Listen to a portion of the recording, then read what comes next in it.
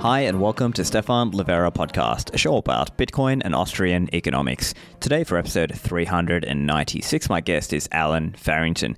Now, this show is brought to you by Swan Bitcoin, and Swan Bitcoin is organizing a conference. It's called Pacific Bitcoin. It will be on November 10th and 11th this year in LA, California. So this one is going to be the biggest Bitcoin-only conference ever. Hang out with thousands of Bitcoiners from around the globe, catch your favorite Bitcoiners all around the place, whether they're on the main stage or you're chatting with them in the side areas of the conference. There'll be events going on throughout the week, and Pacific Bitcoin is going to be optimized for fun with sports, games, music, photo opportunities, and high fives. This will just be one component of the overall LA Bitcoin Week, which will be filled with educational opportunities, meetups, co-working, and parties throughout the week. So come along and bring your new coiner friends so they can soak up the vibes and the educational aspects about Bitcoin. The website is pacificbitcoin.com and use the code Livera to get a discount on your ticket. Now, for those of you who are Bitcoin and Lightning builders, Voltage is constructing the leading enterprise-grade Lightning solution for Bitcoin builders, for anyone building the future of financial technology and Layer 2 applications.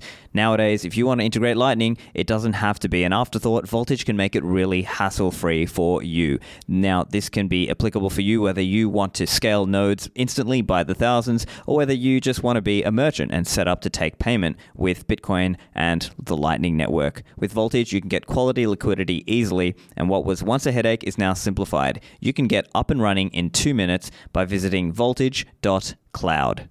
Are you looking for Bitcoin hardware devices to help secure your stack? Coldcard is my favorite hardware signing device. This is available over at coinkite.com. Now, the Coldcard looks like a little calculator, and you can use it in all kinds of different configurations, whether that is a single signature configuration for beginners where you just directly plug it into your computer and you use it with wallets like Sparrow or Spectre Desktop or Electrum. Now, you might be more intermediate or advanced and you're looking for ways to use it with a passphrase or using it as part of a multi-signature setup with a provider or doing your own multi-signature. The Coldcard is such a versatile tool that you can do this. Now, there's a new version out, the Mark IV, which has a faster processor, 2 secure elements, and NFC support. So to get yours, go to coinkite.com and use the code Livera for a discount there. So for those of you who don't know, Alan Farrington has been investing professionally and has been around the Bitcoin space, and he is also a writer and author. So he joins me and we talk about various concepts related to Austrian economics and Bitcoin, capital, as well as critiques of altcoin DeFi and where is the yield coming from. I think these are important questions for us to analyze and think about, and I think Alan has a really interesting perspective to share on these things, as well as perspectives on what it looks like as Bitcoin grows. So here's my conversation with Alan. Alan, welcome to the show. Thanks very much for having me. So Alan, I'm a fan of your work. I've been reading some of your articles and I've been reading Bitcoin is Venice. I can't say I finished the book. I'm probably about 75% of the way through, but really enjoying it so far. Do you want to know something funny about that, actually? So I haven't read it. So if that makes you feel any better, just because of the way that we wrote it. So me and Sasha wrote this over. Well, it depends how you even define it, but like solid writing with a book in mind. Probably like 4 to 6 months over last summer, but it was written in very much like a piecemeal way. And then, we put a lot of effort into trying to make sure it strung together nicely, because obviously almost all of it was originally standalone essays. And the first person to ever actually read it properly was Alex Gladstein, did the foreword, to then write the foreword for it. And then I think when Sasha and I both went to Miami, Sasha panicked and was like, oh shit, I haven't read my own book and people are going to ask me about it. This is so embarrassing. So he bought one, because I don't even own one, right? So we both bought it. But he brought it to Miami with him and he read the entire thing in one sitting on the flight so that he was prepared for anything that followed. I still haven't read it. I'm probably never unprepared. Okay, gotcha. Yeah, exactly. Yeah, I'm getting this in now so that I can say I don't know to every question. Like, sorry, yeah. I just no, that's cool. Next. But let's get into how you got into as I understand from your background, you've been a professional investor, but also obviously have an interest in economics and obviously an interest in Bitcoin. So, do you want to tell us a little bit about where your interest in this? In economics and these topics came from? Oh, yeah, sure. I mean, it's good that you framed it that way, because I feel like I have an especially boring sort of Bitcoiner baptism. Like, a lot of people have far more entertaining stories of, the moment that the penny dropped for them, or like some weird circumstance they were in where it just all clicked into place. Whereas for me, it was a very, very slow burn. And actually, I feel like I'm very grateful in a way, almost not to anybody, or to almost like to the universe, if that makes sense, that the circumstances that I was in and the experiences that I had had and so on, and I'll go through these in just a minute, but they were almost perfect to, I'd say, take Bitcoin seriously. Obviously not like immediately understand it and be like, oh my God, this is the greatest thing ever. Because, the Locke quote that, or actually it's not a quote, it's an entire essay, but I think the title of it is that nobody understands Bitcoin, and that's okay. So I'm not claiming that I immediately got it, but the handful of experiences that were relevant for me. So I think I first encountered Bitcoin in about 2013. I don't remember exactly when, but 2013 or 2014. And even at that point, so I was studying math and philosophy as an undergrad at the time. So both of those are obviously very helpful in their own way.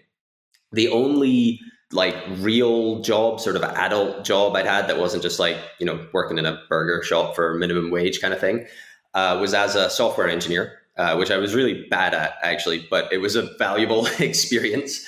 That's obviously super helpful for this too. And I'd also run a business, or as in like started a business and run a business when I was in uni. And it was terrible. I just lost loads of money. The way I tend to talk about it since, in like any context other than this one, like as explaining why it's relevant for Bitcoin, is that, it played really well in job interviews. It's like a solid addition to your CV.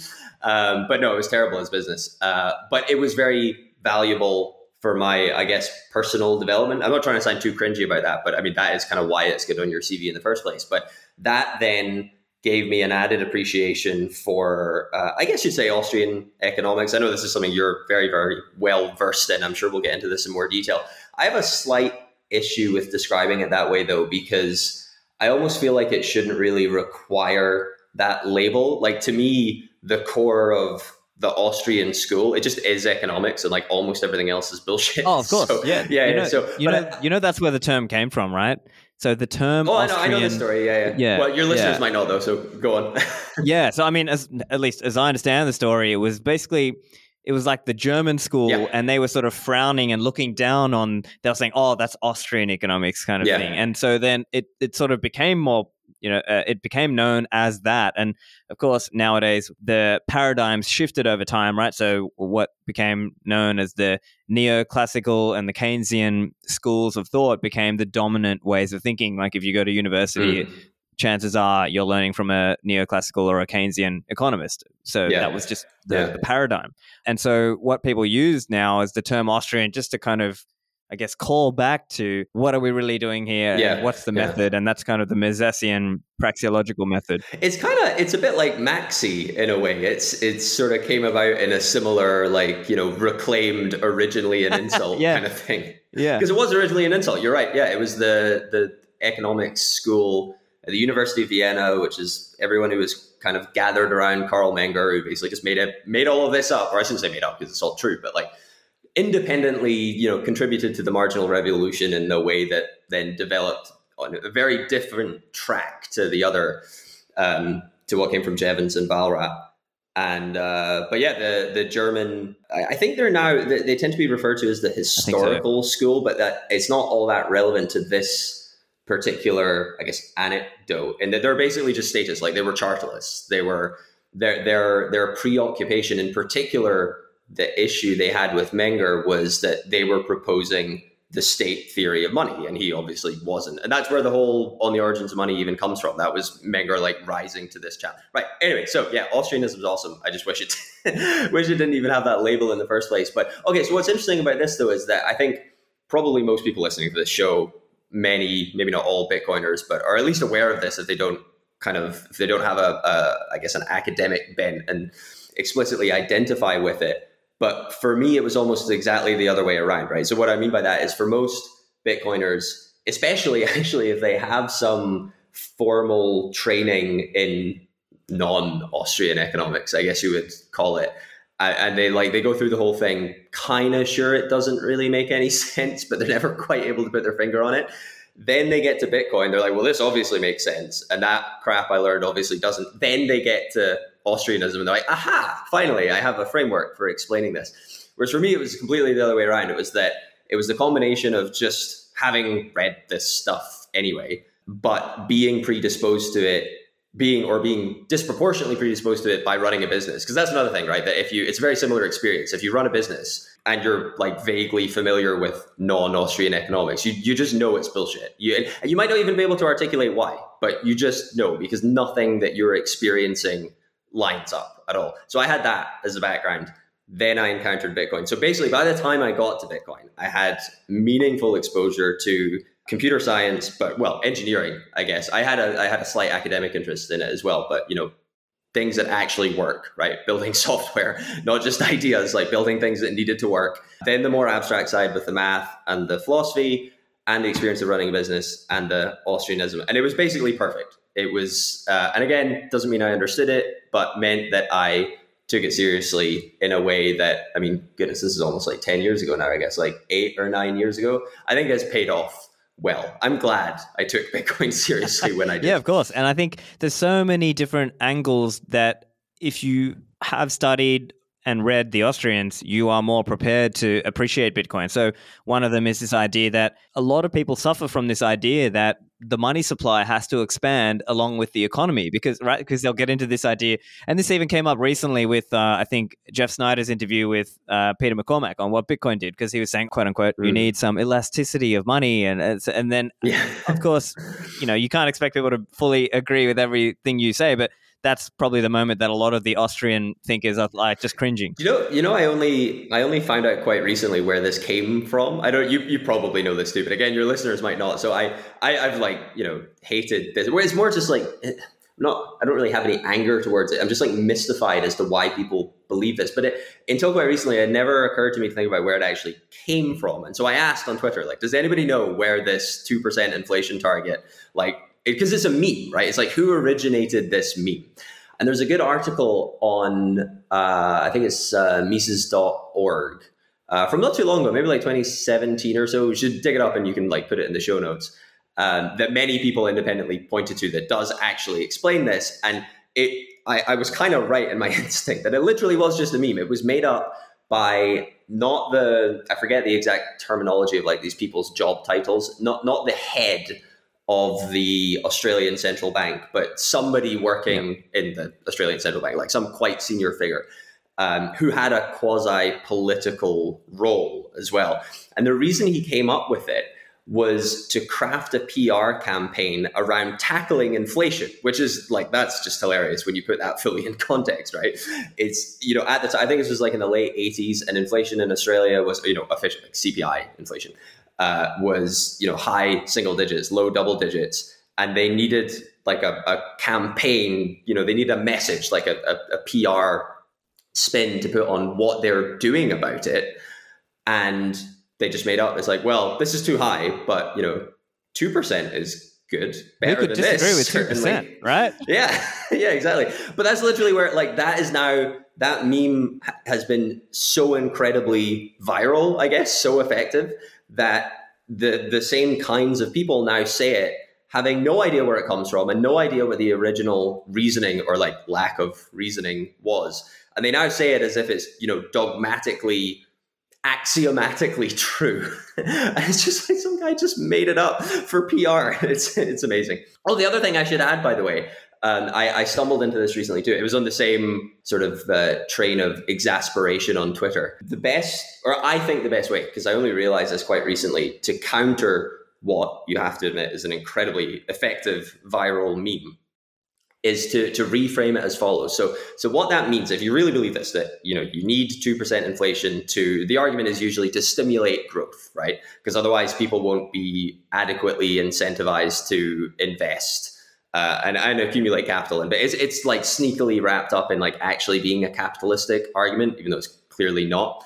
The way you challenge this, the way I like to challenge it, is you just say to someone, ignore money, just get money out of the picture, because the sense in which we're talking about it, even the sense in which that ridiculous idea is conveyed, money is really just performing a kind of informational role, right? It's about incentives. It's not about trade, let's say. So just get money out of the picture and just think in terms of time, right?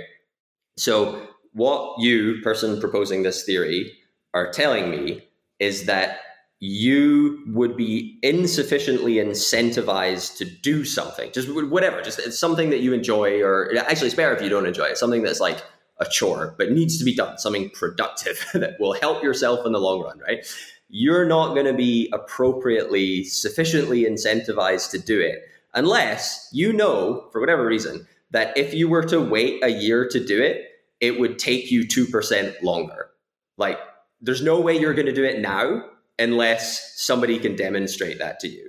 And like, no one would ever therefore do anything because, like, why would you? You need to, it might take you less time in the future. So you'll just wait and you'll not do it. And like, time doesn't matter. Your wants don't matter. Subjective value doesn't matter. Like, nothing matters other than this incentive of like, you need to be lied to by the state. Basically, the state needs to, put its thumb on the scales of how information is being conveyed and convince you that if you don't do it right now, you're screwed. Right. And there are different arguments you hear from the inflationists. And this is obviously if you read on the typical news, they'll have all these different arguments.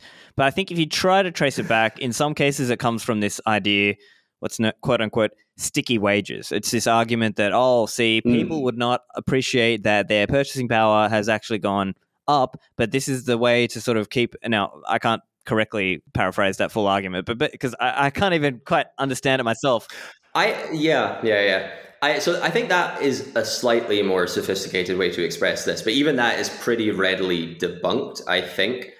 I think that where I like you, I should caveat this saying I struggle to articulate it completely coherently because I think it's nonsense. So this isn't supposed to be like the best steel man ever or anything, but I think that the way that you counter that is by, I guess, disambiguating different conceptions of what inflation means. So the most obvious one is just, do you mean the growth in the money supply versus what you see in consumer prices? I don't even mean exactly that, although what I'm getting at follows from correctly making that distinction.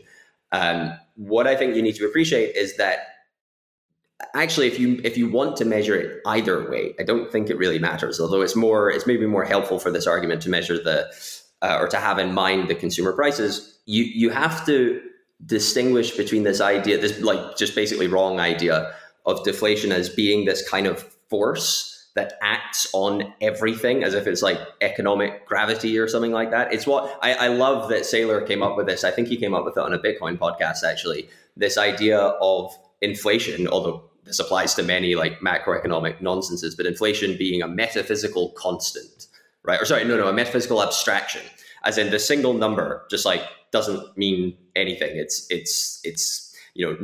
metaphysical, it's not physical, it's not observable in the real world, and it's an abstraction. So it doesn't actually apply to any individual circumstance, any situation in which humans are acting, right? And like creating any economic observable in the first place.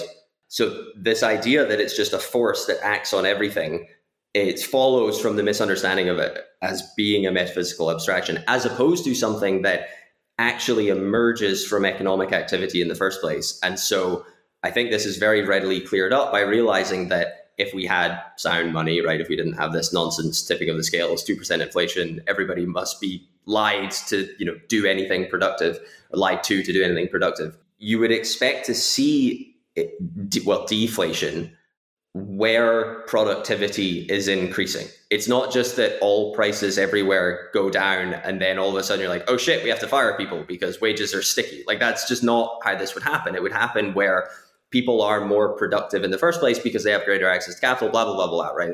From that point on, it's straightforward. But I don't think that actually gets you to the sticky wages objection, even though it is admittedly more sophisticated. Yeah, for sure. I also wanted to touch on the capital aspect with you. So this is an area you touch on in the book, and you talk about this, and I think it's also obviously we're going to get into where does the yield come from? I want to talk about that too, because I really think that's it's well worth discussing and getting people clearer minded about where real yield comes from and what's the issue with the so-called quote unquote DeFi yield.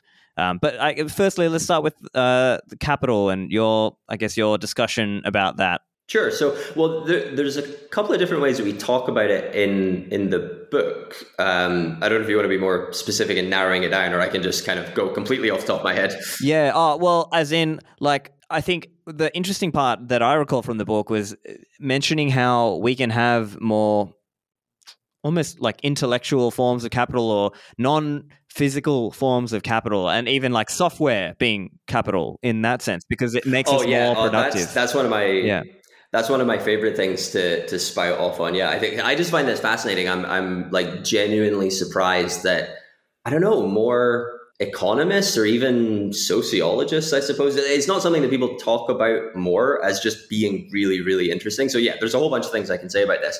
The first one I think is just really important to appreciate. So you, I mean, aside from anything else, kind of understand what's going on around you in terms of how business is now typically conducted. I think it's highly relevant for Bitcoin as well in a number of different ways.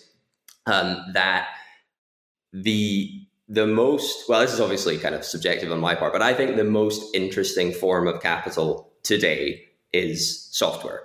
And I think that might be my interest in it is maybe somewhat circumstantial. I don't think it's like objectively more, I don't think that's really a meaningful thing to say, but it's entirely new the way that it functions. Like, I don't think there's ever really been a precedent for how it works before, insofar as it has no raw materials. The only thing you can really credibly call a raw material, which is clearly not, I guess, an economic good, is just the time and the effort, maybe the opportunity cost of that time. I guess it makes some sense to talk about economically. So let me try and set the table a little bit here. So in general, I guess the way to think about it, there's probably three categories, right? So we have consumer goods. These are things that we can consume right away, whether it's, this water bottle.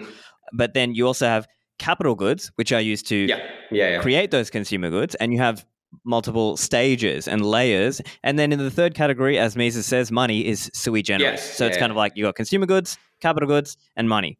And then now we're in the realm of capital goods, and we're talking about, okay, it's a computer or it's a printer or it's a something that I use to produce things. And so what you're getting at in the book as well is this idea that software is becoming a kind of capital, and we're using it. And maybe an analogy, let's say even we were operating in a world without computers, we could maybe look at it might be sort of like looking at a recipe book and being like, okay, this recipe is how you create this output. And okay, what are some of the inputs in a computer sense? Well, okay, you got CPU, hard drive space, networking capacity if it's internet connected. But in some loose sense, it's like having a recipe to create this output, and people can it's like a recipe for a machine rather than for a person, right? Which is really fascinating when you think about the applications of this. So I agree, this is a more helpful framework to think of it within, because usually if you thought that there was some kind of economically relevant good that the only input was your time, you'd probably otherwise mean a service, right? And a service is just, I think almost by definition, is just consumed immediately. It's almost the act of trading it is its consumption. Whereas software is almost the exact opposite of this. It's creating the means of further production that will last. I mean, it could last forever. Basically, it's a recipe, right? It's also in some sense just knowledge that can be recycled or recycled isn't exactly the right word, reused for productive ends. But I think the other thing is worth mentioning quickly, because this may be, I don't know, you might want to linger on the economic side for longer, but there's a fascinating connection to Bitcoin, I think, as well, but not in the sense of Bitcoin being software, but in kind of political terms, that the fact that this can be done, I think this is already happening, but certainly as we go forward in the coming decades, this creates a kind of a political economy, I guess, in which software engineers they have wildly sort of disproportionate leverage over their politicians, basically, over whoever's trying to claim political authority over them, because their means of generating capital, which probably previously, I mean, there's certainly anything that's at all followed from the Industrial Revolution, has required capital that's in almost every case highly immobile. Whereas, you just as a human, if your means of generating capital is your own mind, you're highly mobile. You're almost like maximally mobile in any relevant conception of what that means. And you can therefore move away from any political regime that you think is inadequately capitalistic, which is like, this is very exciting. And then we don't have to get into this right now, but Bitcoin accelerates that for sure. Yeah, for sure. And I think what you're getting into as well is very aligned with ideas from, say, the sovereign individual. It's this idea that because your productivity is now online and digital, well, you can move that elsewhere, and you don't have to be living in a high cost of living place like the New Yorks and the Londons of the world. You can go somewhere cheap and just work online. And I mean, nowadays, especially, even if you're not just cheap, but like hospitable. Correct. To your political inclinations, whatever they may be. Yeah, exactly. And I think there's something interesting about that. Of course, it matters how many people are able to work remotely. And of course, more and more things are moving remote. Like, you don't have to be a developer. You could even just be an entrepreneur, and you're hiring people in India or wherever. And people are doing that now. And so it's becoming really more like a global competition for labor, but also for entrepreneurs too. Yeah. That's what I meant in terms of software being kind of the bridge to this now just exploding to all kinds of economic activity. Because I think the only link that you do have to acknowledge there is that every type of valuable work that can be done remotely can only be done remotely because we have this base of software that is allowing it in the first place. Correct. And of course, with Bitcoin, it is really starting to open up that world of possibilities that, and we see this with a lot of Bitcoin companies. They are remote supporting. Generally, they are remote savvy. If some of them are remote only. Yeah, I think there's with Bitcoin, at least that I can think of right now, there's two really interesting ways that Bitcoin affects this dynamic. One of them, I think, gets far more press than the other, though, maybe just because it's more obvious, which is just that you can now pay people more easily. So that's obviously a major, bottleneck, I guess, or roadblock. It's probably a better metaphor, because bottleneck sort of implies it just makes it harder. It's previously basically impossible to do this with people who are sufficiently distributed across different jurisdictions, banking regimes, etc. It was just too hard to even bother doing this. Now it's trivial. Now it's like, sending an email. It's basically the same thing. You just send them value. I think people understand that, and that's sort of obviously exciting. I think there's another element, though, that I think is maybe more exciting, but it's a little more difficult to grasp. And it's that Bitcoin, the ability to not only be paid in Bitcoin, but kind of to save it, I guess. I may be drawing on something like the distinction between it being a store of value and just a medium of exchange. Because if you get paid in Bitcoin, you might just sell it, and then you're kind of minimally involved with this exciting new dynamic if you do that.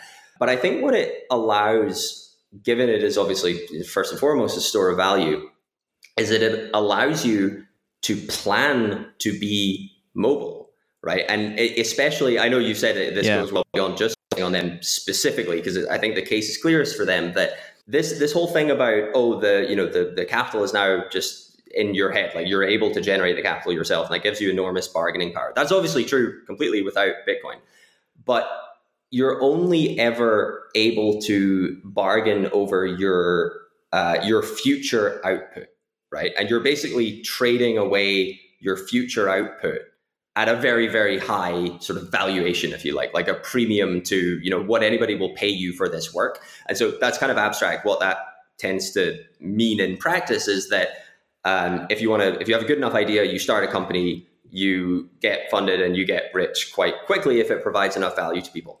The problem you have, though, is that is still, in order for that to happen in the first place, that has to be rooted within a given financial system.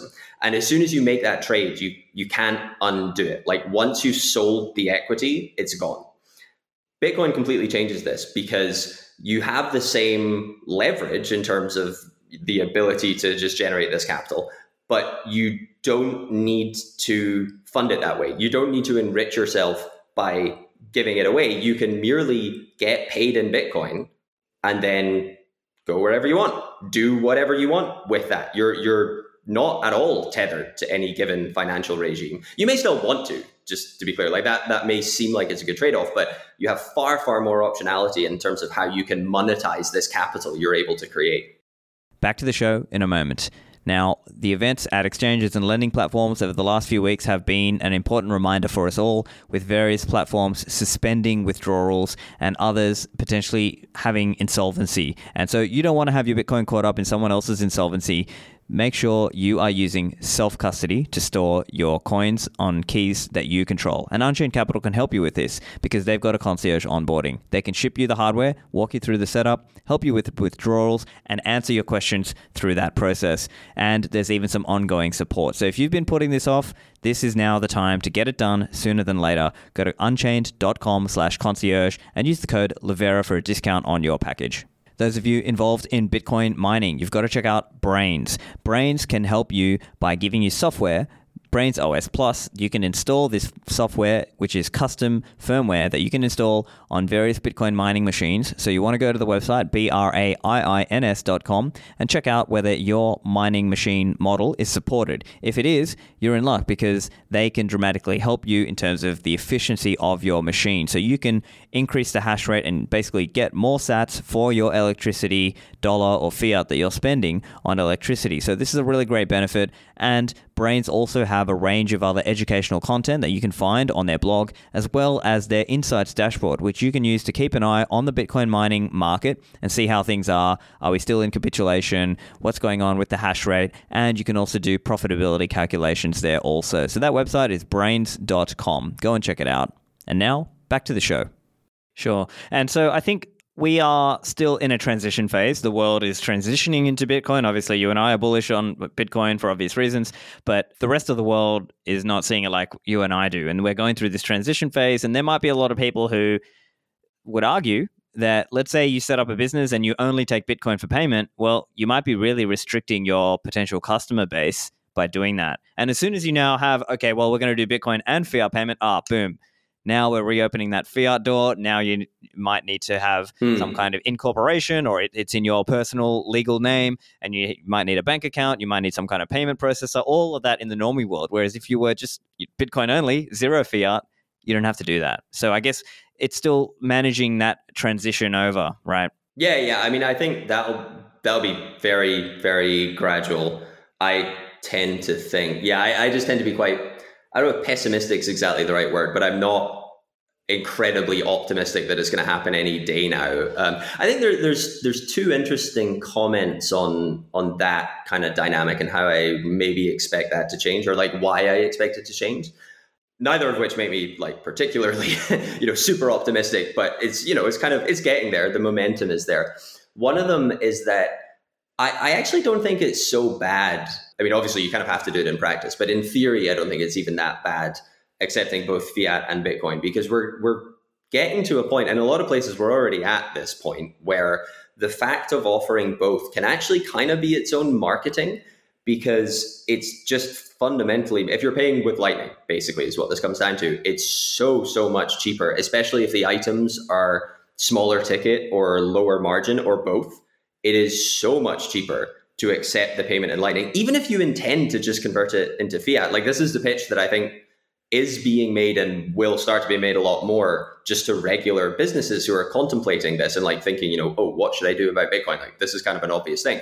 Accept payment in Lightning, even if you don't intend to stack sats, because you can cut out interchange fees, which is like, I don't want to go off on this for too long, but there is a tangent that is maybe worth picking at, because I think the more you tug at that thread, the more interesting it becomes. And that the reason that difference exists in the first place, to my mind, fundamentally comes down to fiat being credit, right?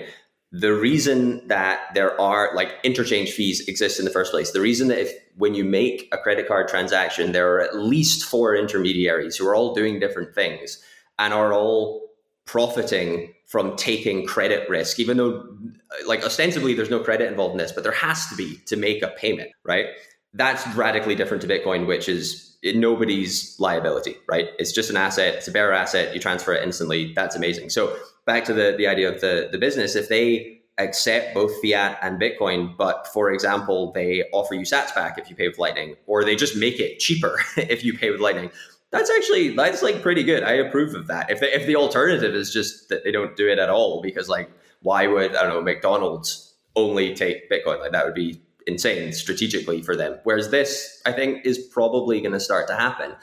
The other one is, it's not quite as exciting as that. It's not something I think sort of regular users are going to see, but there needs to be, and there is, this isn't a complaint. This is just kind of, forward looking. There needs to be a lot more, let's say, options to move liabilities into Bitcoin as well. Because I think the main reason that this doesn't happen for people who want to do it, which is obviously it's a kind of a tiny minority who want to do it, but the main reason that they're just not really in a position to do it is that they have dollar liabilities in the first place. Like that could come from all sorts of reasons. If you have an established business, it's kind of back to the same thing, that it's the reason that even if you accept Lightning, you might want to then just put it back into dollars right away, because you have to pay off your lease or your whatever debt you have, blah blah blah. But the more that can be stripped out, the more people are freed up to actually start.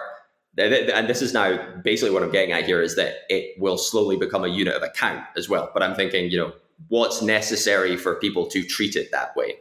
And I think, being able to denominate liabilities in Bitcoin is important too. Right. And I think at this point, of course, there are some individuals and some services literally priced in Bitcoin. And I don't mean just like the USD value auto-converted to Bitcoin at the time you buy it. Like literally the service is denominated and priced in Bitcoin. But that's very few. Let's say some of the CoinJoin services, maybe certain individuals in the space who are charging a certain Bitcoin rate. But generally speaking, the world right now is operating mostly in terms of USD pricing, or obviously depending on which country you're in. But that's kind of currently where we are. But of course, where are we going? I do believe. Yeah, we just got to chip away at that, basically. I mean, you can kind of think of, you can work backwards to what I just said as like fundamentally what needs to be tackled, and that it's only okay to price things, or I don't mean okay in like a moral sense. It's only prudent to price things in Bitcoin if the costs are also in Bitcoin. Hardly anybody's costs are in Bitcoin. The reason is that partly hardly anybody's willing to accept Bitcoin, so that's kind of circular. But I think even more fundamentally than that, people don't tend to think of Bitcoin as their unit of account for capital formation. So they don't have the funds to afford costs in Bitcoin in the first place. And the reason they don't do that is because they don't have Bitcoin denominated liabilities. Their funding is all in dollars, which means their investment is all in dollars, which doesn't completely mean, but strongly suggests their costs will be in dollars. And by the time you've gone through all of that, like you kind of have to charge in dollars. So, but this can be chipped away at. Yeah, but part of that is this initial volatility. I know even in the earlier days, there was the infamous Mircea Popescu had this MPEX or some exchange. This is like 2012 days or so. And the price was something like, I can't remember exactly. I think it was like 50 Bitcoin or 5 Bitcoin to even sign up to the exchange. Right? And it was like literally a Bitcoin denominated thing. So, there have been people who've tried these things, and because of the volatility and because of people's expectation about where this is going, if you believe this thing is going to millions of dollars per coin, of course, that's going to change your willingness to denominate long-term things in that. Well, there's another interesting reason that this could come about, though, and it's kind of scary in a way. It's a bit dystopian if you run it out far enough, but we could well end up in a point. So this is picking up on the volatility point, right? And a kind of a cheeky retort to that, because I don't think currently all that many people would say this seriously. But I guess my point is like this will become more serious. Is that okay? But is Bitcoin volatile in dollars, or is dollars volatile in Bitcoin? And if there's enough, or maybe dollars is like the worst example, but whatever the local currency is, whatever your obvious alternative that you want to price things in, if that becomes, it's not volatile, if it hyperinflates, like it only goes in one direction, right? If it hyperinflates enough, maybe you decide I can't risk taking that. I'm only taking payment in Bitcoin. And then that doesn't solve exactly, but it starts to unwind the network effect at the heart of one of the problems I raised, which is that, as much as you'd love to pay your costs in Bitcoin if you're a business, right? So that then enables you to charge in Bitcoin.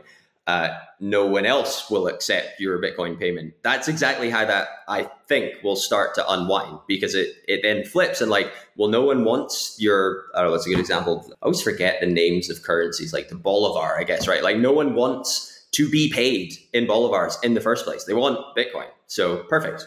Let's all get on a Bitcoin standard. Yeah, of course. I think the likely scenario, at least as I see it, is that a lot of the world will move to the USD. We're seeing this even in places like Argentina, where they've had, every decade or so, they have this kind of monetary crisis, high inflation. So they already know the drill. They already kind of go to USD. Yeah. And I think a lot of the rest of the not world, this again. Yeah, they're kind of like, well, okay, my dad had to do this, my granddad had to do this. Okay, this is what I'm going to do. And of course, yeah, there's people doing like stablecoin stuff, of course. But I think if I had to look at where I think it's likely, it's, people will go to the USD, but then eventually, just in the same way that the world is dollarizing, people will Bitcoinize because they'll just see, hey, this is even better. So I think it'll just take time, though. But also, I wanted to chat with you about some of the yield questions, because obviously this is something you wrote about, and I had Big Al on to chat about it as well. But yeah, I want to get your thoughts on it as well in terms of this whole question about DeFi and yields and things like this. So do you want to just give us a bit of an overview on where your head is at on quote unquote DeFi these days? Oh, sure. Yeah, that's maybe an interesting place to start. So I'm not exactly sure where my head is at, to be honest, because this might scandalize some of your listeners. There are some aspects of it that I'm, I guess, impressed by, given all the chaos lately. And I do think it's important to get that out of the way, but only to then explain why it's like actually not that big a deal anyway. What I mean by that is the various sort of legitimately decentralized components of this that sort of stood up, that didn't freeze. So as you were saying there were some areas that are actually decentralized, or what were you getting at? Well, yes and no. So I think it's worth distinguishing. So this is something that the more crypto-centric people were getting really agitated about, that the likes of Celsius in particular, BlockFi, I forget, the Three Arrows, Genesis, there may have been more, Voyager, yeah. That they're clearly centralized, right? They're not really decentralized finance. They don't have any of the alleged benefits of decentralized finance in terms of the enforceability of the contracts, and the transparency is what's actually happening on their books. And I think that is important to distinguish. Like, yes, they are basically just probably illegal banks, effectively. Not that I care. Even that I kind of hesitate with, because when I say that, my point isn't, they should have been regulated away. It's more just like, use the right words, right? They were banks. They were fractional reserve banks, but in assets that have no lender of last resort, so they are now insolvent. So they're quite different from DeFi. The other thing that they like to tout, so this is the one thing that I think is worth giving credit to, that if something similar were to have happened in TradFi, even though there would have been like lender of last resort stuff going on to backstop it all, it's highly likely that credit markets would just have frozen, and there would have been contagion, basically. Whereas here, it's kind of like interestingly free, I guess. We saw a legitimately free market in credit creation, in fractional reserve banking. And, it's kind of, Bitcoiners could have told you it was a terrible idea, but now we know it's a terrible idea because they're actually all now bankrupt. But at the same time, the lending protocols that were part of this, obviously not a huge part, they were fully functioning, right? They just kept going. Nobody cared. Every contract was honored. Every payout was made, blah, blah, blah, blah.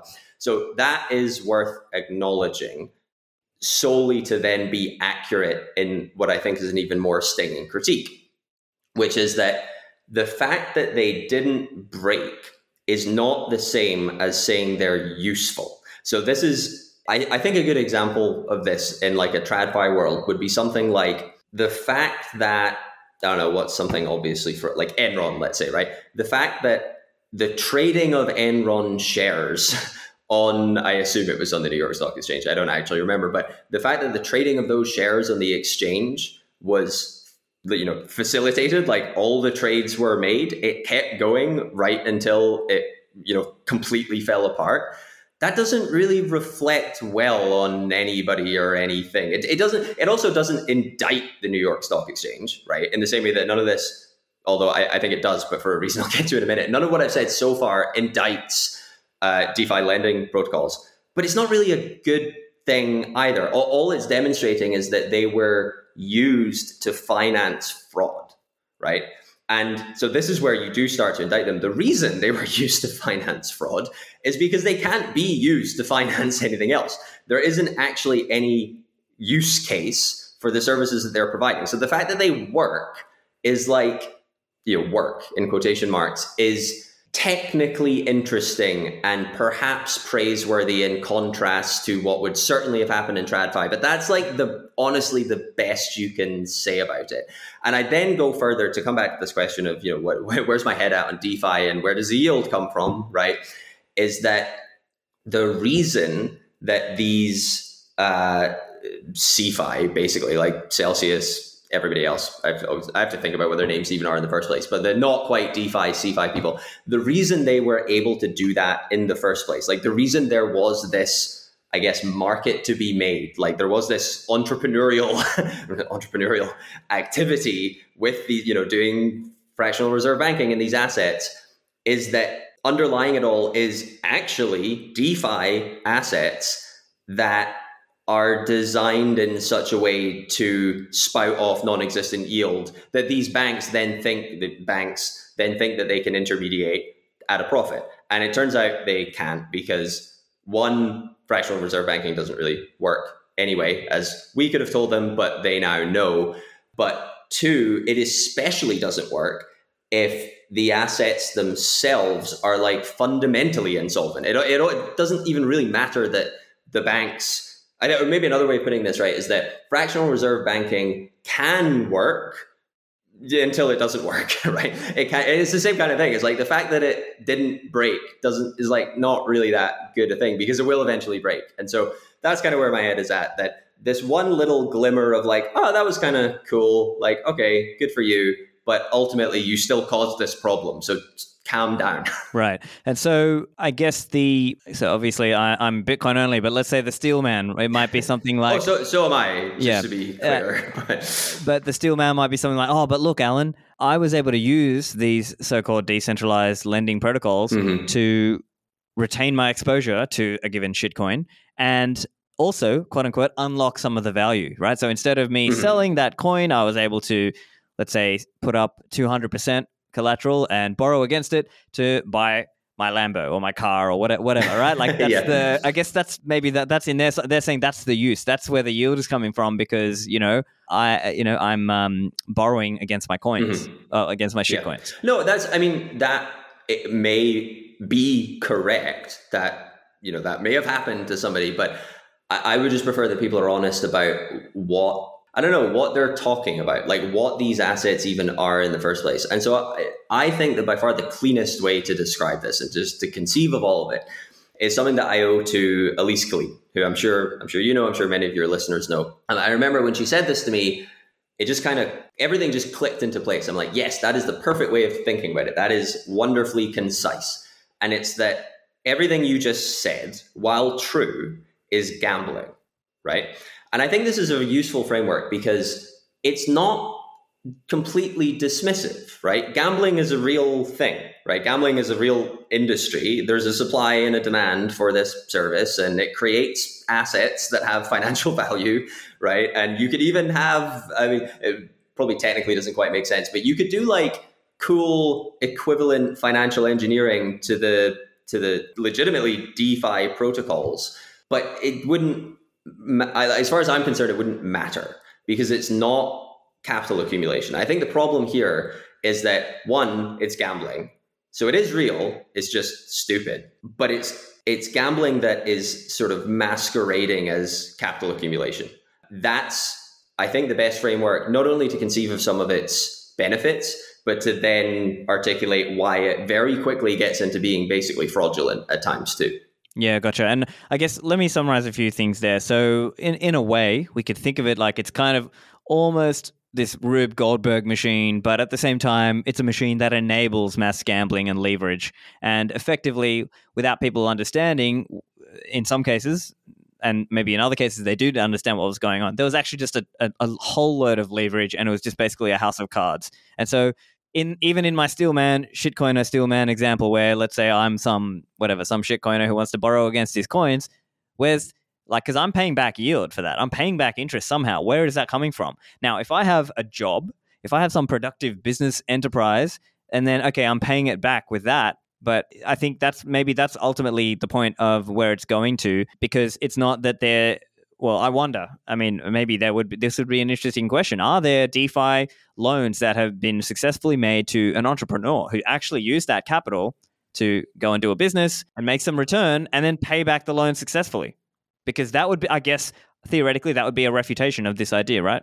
I don't think it happening once would be a sufficient reputation. Right. It would force you, well, me, I guess it would force me to not be quite so damning and to kind of like nudge myself to be a bit more open-minded about it, I guess. But I think it's like, you have to treat it on a value-weighted basis. Of course, yeah. Because if there's one guy who made it work, but then like 99% of them all just got wrecked on shitcoin gambling. Not just because of, I think that attitude, which I also share, by the way, that is a valid way of thinking about it. But that's almost like a, what is the fairest way to represent this or something?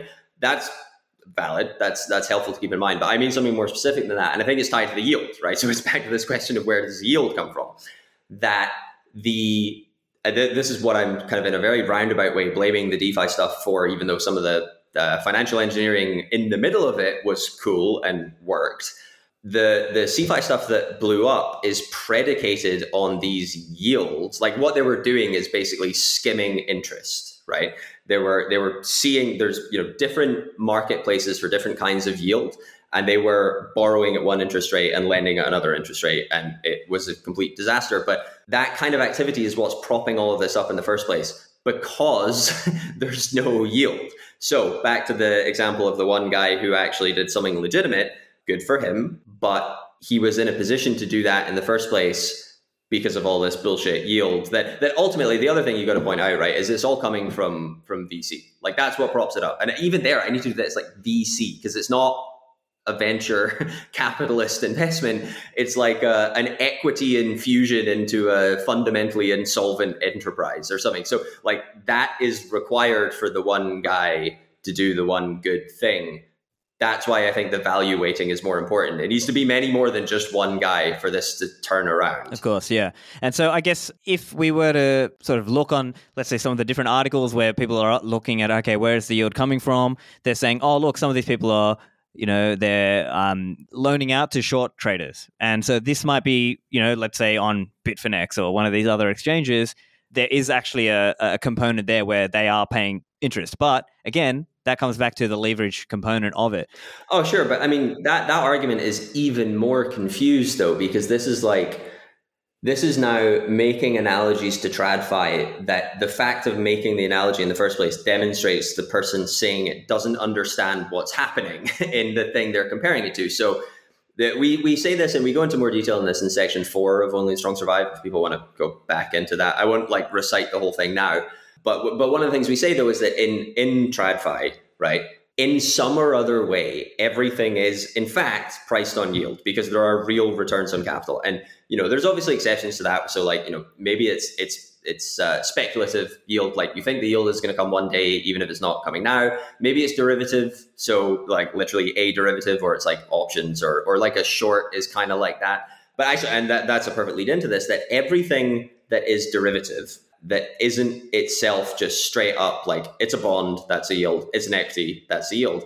Everything that has some kind of derivative value, the reason it will have any value, and also I guess you could say like the social utility of it, like why it's a good thing that these things exist in TradFi for the most part, is that it helps you price the actually yielding assets properly. And if you sort of reverse engineer why a short, say, or an option ought to have any value in the first place, it comes back to there being a yield somewhere that people are just disagreeing about how to price. And so incorporating that into DeFi, where once again, there are no yields, doesn't make any sense. It's the sense it tries to make is just obviously circular. It's like, and again, it's back to this question of financial engineering, where I can totally see like in the example you were talking about, it was kind of obviously centralized anyway in terms of what these pseudo banks were doing. But for the sake of argument, I don't see why you couldn't have like some DeFi protocol, like legitimately DeFi protocol that just enabled shorting or like set up. This probably exists for all I know, like gave you direct exposure to the prices of other DeFi assets. And that could work, but it doesn't matter because none of the value should exist in the first place. So I guess the other way to think of it, and I think to Elise's point, as many of us have been saying for a while, is that this is almost like a decentralized casino. There's just if you sort of put a box around these different elements, and some of that includes some of these CeFi institutions, some of that may even include some of the leverage trading exchanges or shitcoin casinos, as they are colloquially, and some of the so-called decentralized protocols. You put a box around all of this, it kind of functions like a decentralized casino, and people turn up to the casino and they just want to gamble, and this is their way of gambling because maybe they don't want to go to Las Vegas or Macau. Yeah, well, I mean it's pretty obviously true, I think, in the majority of the use cases, right? And that I don't think it's even that they can't be bothered going, it's that there's like no barriers to entry here. Yeah, right. And potentially more of a multiple possible, right? Like because the way they're sold on this, obviously the retail marks are sold on this is like, oh, put in a small amount and you're getting on the ground floor, and maybe you'll hit a 10x, a 50x, or a 100x if you're really lucky. And then I think that's exactly the relevance of the point I made a few minutes ago about how it's fundamentally gambling, but it's masquerading as capital formation. Like when you go to just a regular casino, right? You go to Vegas, you go to Macau, whatever. Well, maybe this isn't true for everybody, but in theory, you should understand the odds, right? You should know that the house always wins, right? And like maybe you'll get lucky, and that's fine. But like in aggregate, obviously you're not going to. Like your expected return is negative. I think most people know this, and they do it as entertainment, right? They're not doing it to like. Hopefully, they're not doing it to try to get a good return, right? Because they know that the mean return is negative. Whereas in this case, that is at best ignored and at worst lied about, because it is communicated as capital formation, and that's fraud. Basically, I can't think of any other nicer way of putting it. It's of course, it's lying for money. Yeah, and of course, and then you layer on these other aspects where, let's say, insiders and influencers get paid to promote these random altcoins, or they get the sweetheart deal, they get the friends and family rate to buy whatever these tokens are at a cheap price, and then obviously dump it onto retail at a much more inflated price. So you layer all of that on, and it's not just simply like going to a casino. It's not just like going to Las Vegas and playing roulette or whatever. So I think those are interesting points to consider in terms of DeFi critique. And so hopefully that's been educational or informative for listeners. I also wanted to chat, I thought there was a really interesting point you were talking about in the book, where you were talking a little bit about how Bitcoin as a market is deepening over time. And so I'm not sure if this was yourself or your co-author who wrote this, but you were saying this idea that, look, MicroStrategy could not have done what they did a year earlier, and that Apple likely can't even take a big position yet. Yeah, so that's I mean, hopefully that's just kind of true anyway. And it reflects more people, at the very least, it reflects more people being aware of Bitcoin and kind of interested in it as a financial asset, which I guess is a good thing. The reason we make that distinction, though, so deepness of the market rather than just price, is that they're not necessarily the same thing, right? Deepness refers to, or depth, sorry. Depth refers to the volume of trading going on, but it may still be happening at the same price, right? So I just completely make these numbers up. I have no idea if they're accurate, but you could have 10 million, say, dollars of trading a day at whatever the price is now. You could also have $100 million of trading a day, whatever the price is now. I think if I remember that part of the book accurately, where we do bring this up, I think the point we're making is that depth is also helpful in addition to price, and probably drives price in the long run. One reason, this links back really nicely to something we were mentioning maybe 20 minutes ago, 30 minutes ago. One reason being that it enables more financial services around Bitcoin to be built. The most obvious one, and I think we do say this at exactly this point, the most obvious one being Strike, right? I don't need to go through Strike's entire business model now, but just kind of in the abstract, the ability to, so what depth does in the market for like Bitcoin to US dollars is, relatively speaking, to like, more depth versus less, it just makes it easier for people to trade in and out without worrying about volatility. I think that's maybe the key thing. So the deeper these markets get, the more feasible it is for, maybe a different example from Strike actually, but another one that we mentioned before, the more feasible it is for businesses to accept Bitcoin payment, even if they don't intend to stack sats, they just want to convert it immediately into dollars. The deeper the market for that is, the less risky, the less prudent. And, obviously you can argue that, well, actually the least risky thing is just to buy Bitcoin. But like, we're back to this, what are the stepping stones to get there? This, I think, is a crucial one. Yeah. And on top of that, it helps in terms of if you have, let's say you have an employee in these other countries. Well, now if you're paying that employee, then they might find it easier to, let's say they need to sell some Bitcoin for fiat or to, locally, and to have well-built peer-to-peer markets. Now, in many countries, depends where you are, which cities you're in, but there's normally some kind of Telegram chat room or WhatsApp chat room where people are doing peer-to-peer stuff, or even just finding the local exchange and doing it that way, or even at the local Bitcoin meetup. And so this all grows over time. And so I think that's really the sense in which this network effect is growing, or that's one main one. Of course, there's all the other ones, the developers, the miners, the services, the merchants, all of these aspects that are growing and reinforcing each other. I think another interesting way of thinking about this exact point is just that don't even need to talk about like market depth necessarily, just something like, ease of getting in and out of the asset, say, because that's ultimately what depth does for you.